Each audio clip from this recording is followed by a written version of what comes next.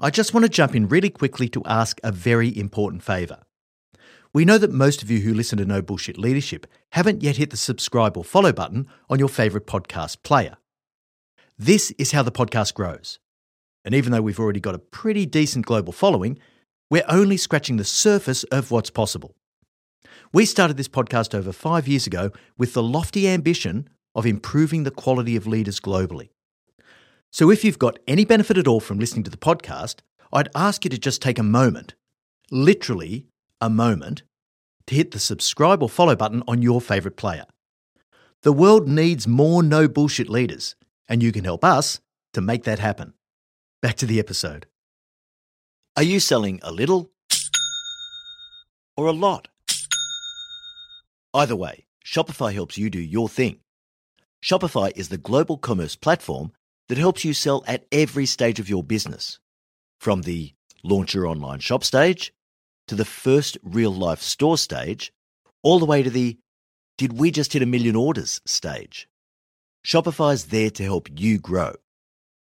It helps you turn browsers into buyers with the internet's best converting checkout. In fact, 36% better on average compared to other leading commerce platforms. And now you can sell more with less effort thanks to Shopify Magic, your AI-powered all-star.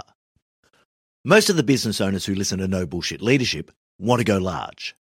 What's so cool about Shopify is that no matter how big you want to grow, it gives you everything you need to take control and take your business to the next level. Sign up for a $1 per month trial period at shopify.com/leadership, all lowercase. Go to shopify.com/leadership now to grow your business, no matter what stage you're in. Shopify.com/leadership.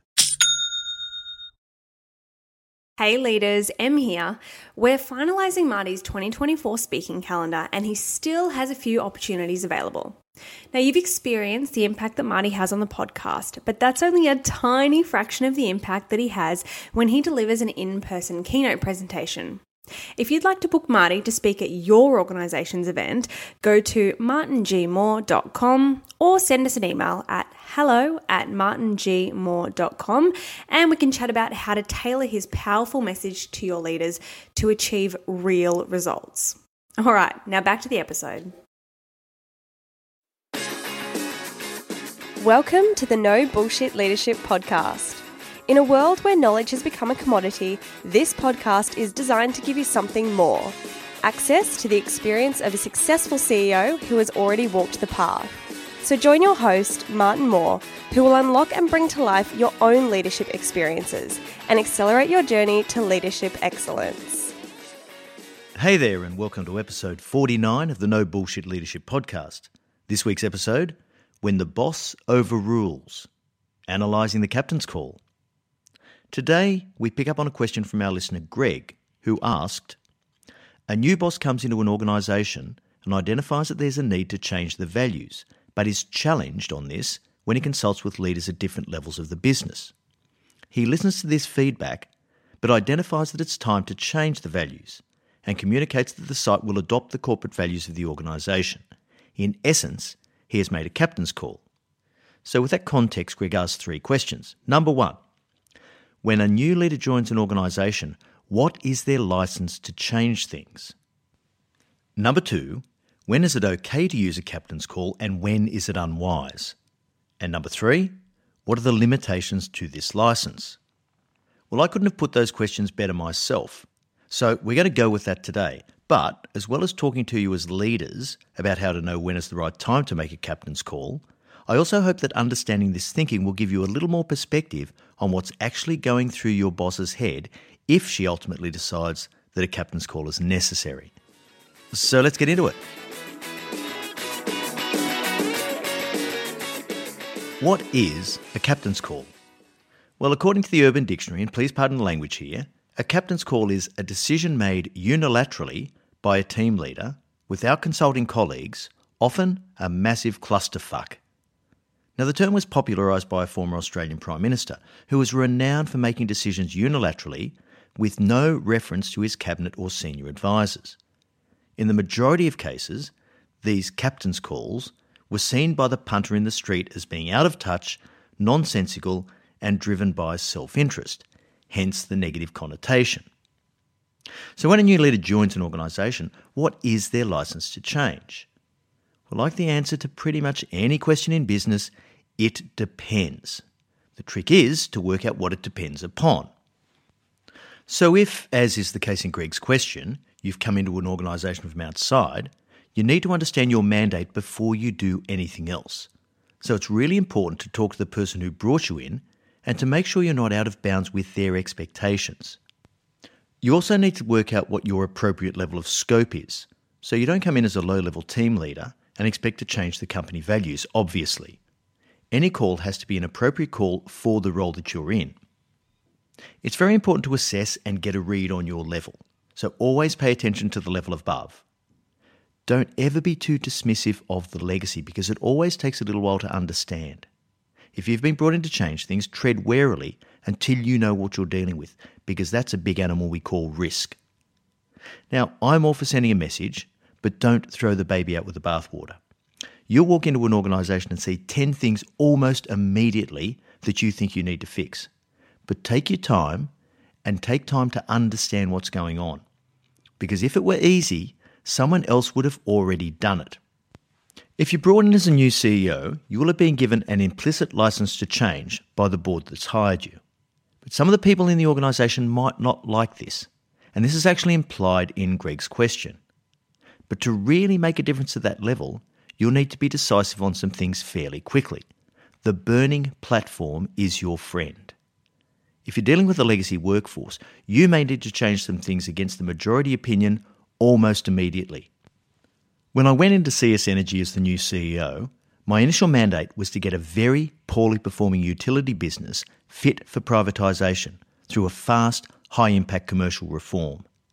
This would have been absolutely impossible if I'd waited for the workforce to buy into the process that was required to do this. The average tenure of those people was well over 10 years. Every incoming CEO or senior executive will want to put their stamp on things, and it is their prerogative. But there's a few rules of thumb around this. Number one, make sure the board knows what you're going to do. No surprises. Number two, you've got to pick your battles. You can't just go in and change everything, like I said, and you want to hit the most material stuff fastest. One of the most important things is to listen really carefully, because there will be so much knowledge inside the organisation that's there to help you not make mistakes. Deal with the biggest ticket items quickly and communicate the why really, really well.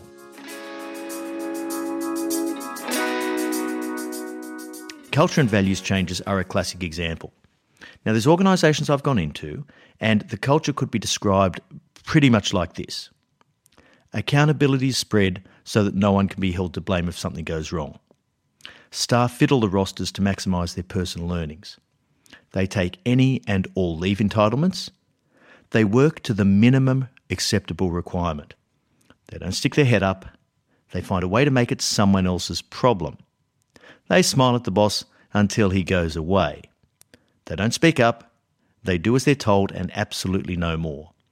They hoard their knowledge because knowledge is power and absolutely don't trust the boss. Now, if you walk in and find a culture like this and you're the leader, that has to change. And it's not going to change by itself, and it's not going to change without some really hard work. Because the type of culture you want is one where people take accountability. They think first about the team and the organisation before themselves. They have a go, and they try to make the place better. They share what they know and they help their workmates. They don't try to conform, they try to stand out. And they want to be the one who makes a difference. And if you're the boss, they actually give you the benefit of the doubt. That'd be nice.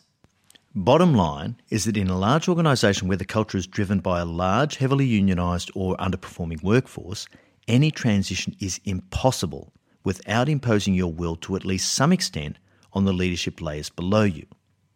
Setting new standards and targets can be seen as a captain's call.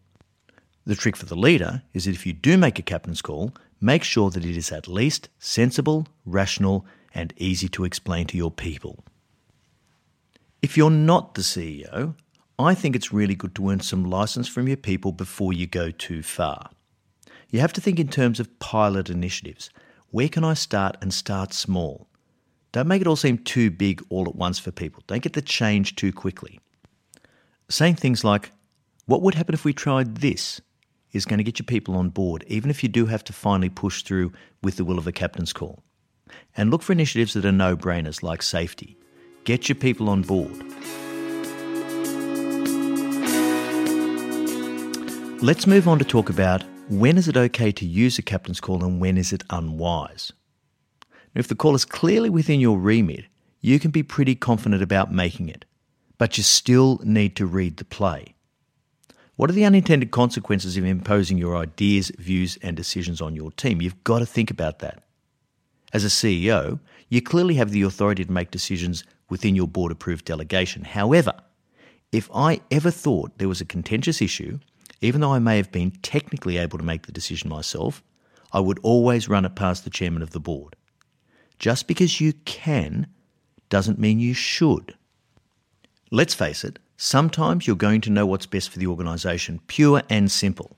If this is the case, and it often will be, don't be afraid to make a call decisively and then stand by it. Just remember, you have a greater breadth of perspective than those below you. You're more attuned to what the end state of the organisation needs to be. You don't have a patch to protect. And by definition, being brought into an organisation means you've greater experience in different ways of doing things, and you're probably more accepting of and resilient to change than the old and bold are. It's fair to say, though, that how you use your power as a leader is critical. And if we go back to episode 5 of No Bullshit Leadership, that was all about using power wisely. The use of power is so important. And we covered the 5 different types of power. So there's referent power, which is the one you should be trying to use. That's the power of influence. You get things done because what you do makes sense, people want to follow you, and they're signed up to the mission. So you can influence them based on who you are, and they will actually get behind you and get with the program. There's the coercive and the reward power, so that's basically the equivalent of carrot and stick. And you have expert power, which is the power vested in your knowledge and capability. And finally, you have legitimate power, which is the power that's based purely in your role and authority. And when you're using a captain's call, you're pretty much tapping into your legitimate power, because what you're saying is, it's my right to make this decision because I have the authority, and so I'm going to make it. Just remember, there's a cost to everything. So think about a few things. When you want to make a captain's call, is it just a personal preference issue? Are you making change for change's sake? Or is it an essential inertia breaker for your team or for the organisation? Is the decision you want to make critical in meeting your overall objective? Why is it so important that you insist on this change? Is it a cultural or legacy thing that's holding the team or the organisation back? And ask yourself, is this really material in the scheme of things? Do I really need to do this? Is the timing critical? So as I said with the CS Energy example, we simply couldn't wait for the years and years it would have taken to bring people gently along on the journey, as some would have you do. There's an opportunity cost if you don't act right now, and sometimes organisations are like that. So building that sense of urgency in is really important.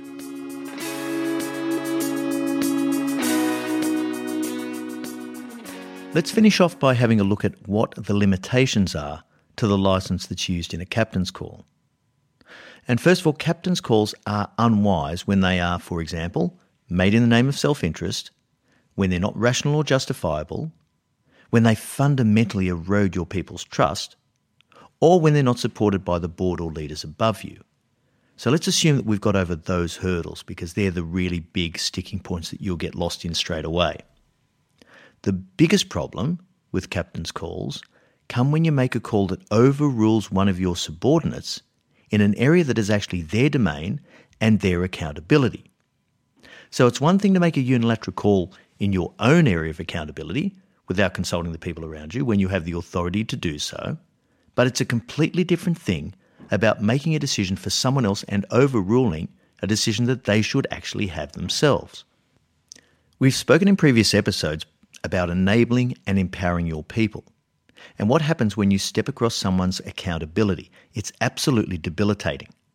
you're actually diluting the execution capability of the whole team below you. Once again, this is a discretionary effort killer. Now, if you believe strongly enough that someone below you is getting a major decision wrong and you're prepared to overrule them, you'd better also be prepared to replace them. Because once you step in across their accountability, you have completely disempowered that individual. And you will never again be able to get the right amount of effort, the right amount of commitment, and the right results out of that individual. And this should make you think a little bit more carefully about it before you go jumping in over the top of people to make what you think is a legitimate captain's call. This leads me to conclude that when we talk about the limitations with captain's calls, it's not so much the limitation as it is about the side effects. So you're always going to have the authority to do this stuff, but you can potentially piss people off big time, and this will kill discretionary effort, as I said. One of the other big side effects of a captain's call is that you are quite likely to make the wrong call if you're not careful. So this can be driven by a few things, but particularly lack of understanding of cultural barriers. So it's one thing to make the call, but then how are you going to execute it? And if you don't understand the organisational inertia and the capability of the organisation to execute, that's going to cause problems for you. And it's also got to be consistent with the overall objectives of the organisation. And don't forget, every leader below you is going to interpret this differently, and they're going to communicate it to their people differently. This is why it's so important to use the captain's call sparingly, because it implies you're not listening to anyone, and listening is such a critical skill. If you can find an advisor in the organisation who's been there for some time and who can help you to read the play, then you can test the waters before you make any call at all.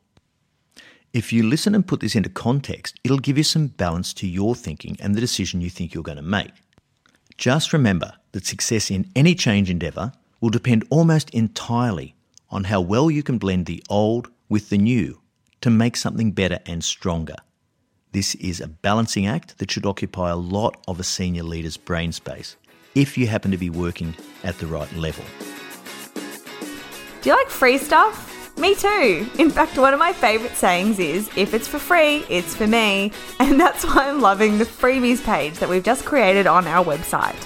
This is where we're housing all our free resources, so the PDFs from the podcast episodes and our super popular ebooks, The 5 Career Killers and The 5 Secrets to Attracting Exceptional Talent.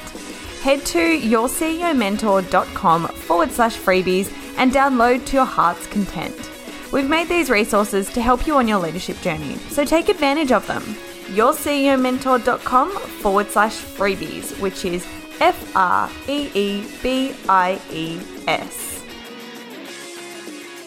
All right, so that brings us to the end of episode 49. Thanks so much for joining us, and remember, at Your CEO Mentor, our purpose is to improve the quality of leaders globally. So if you're enjoying this podcast, please share it with the leaders in your network, as this is how we reach even more leaders. I look forward to next week's episode, where I ask the question, are all leaders incompetent? Until then, I know you'll take every opportunity you can to be a no bullshit leader.